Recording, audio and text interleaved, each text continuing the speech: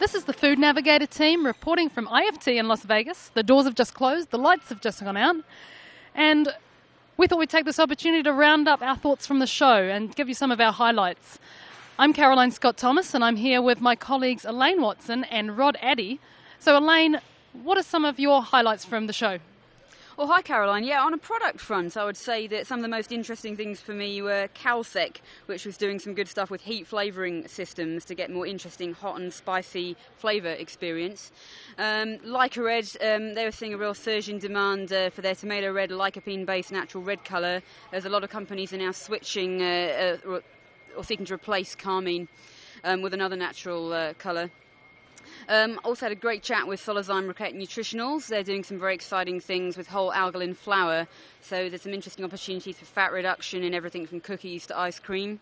And then so finally, on this sort of education front, I heard a very interesting presentation yesterday from Pepsi about how important it is to engage with consumers early and throughout the new product development process. So they're doing some quite exciting things in terms of getting closer to consumers and, as they say, sort of engaging with them and watching them in their natural environment with things like video diaries. So that was one of the highlights for me. Okay, what about you, Rod? What have been some of the things that have stood out for you at the show? Okay, well, we've talked a bit about sweeteners. I know you're going to say something on that, but also I've seen a lot on taking the bad things out of products.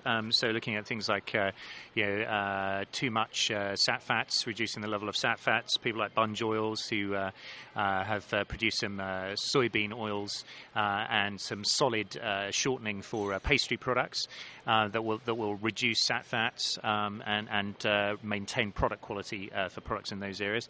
That's been a highlight for me. Also, I attended a presentation earlier looking at how to combat adulteration, economically motivated adulteration in foods.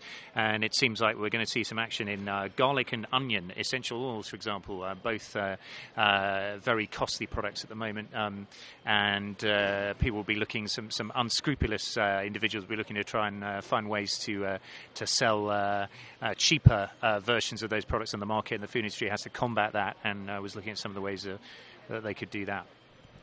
Okay, as for me, I've seen a lot of sweeteners, and there's a lot of talk about sugar reduction.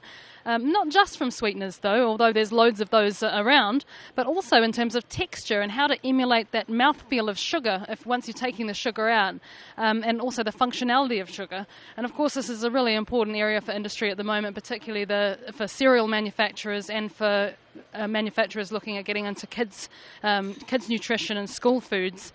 They're really being watched closely about what they're doing with sugar reduction. So there's a lot of ingredient companies looking to respond to that. Thank you very much for listening. This is the Food Navigator team from IFT in Las Vegas. We hope to see you next year.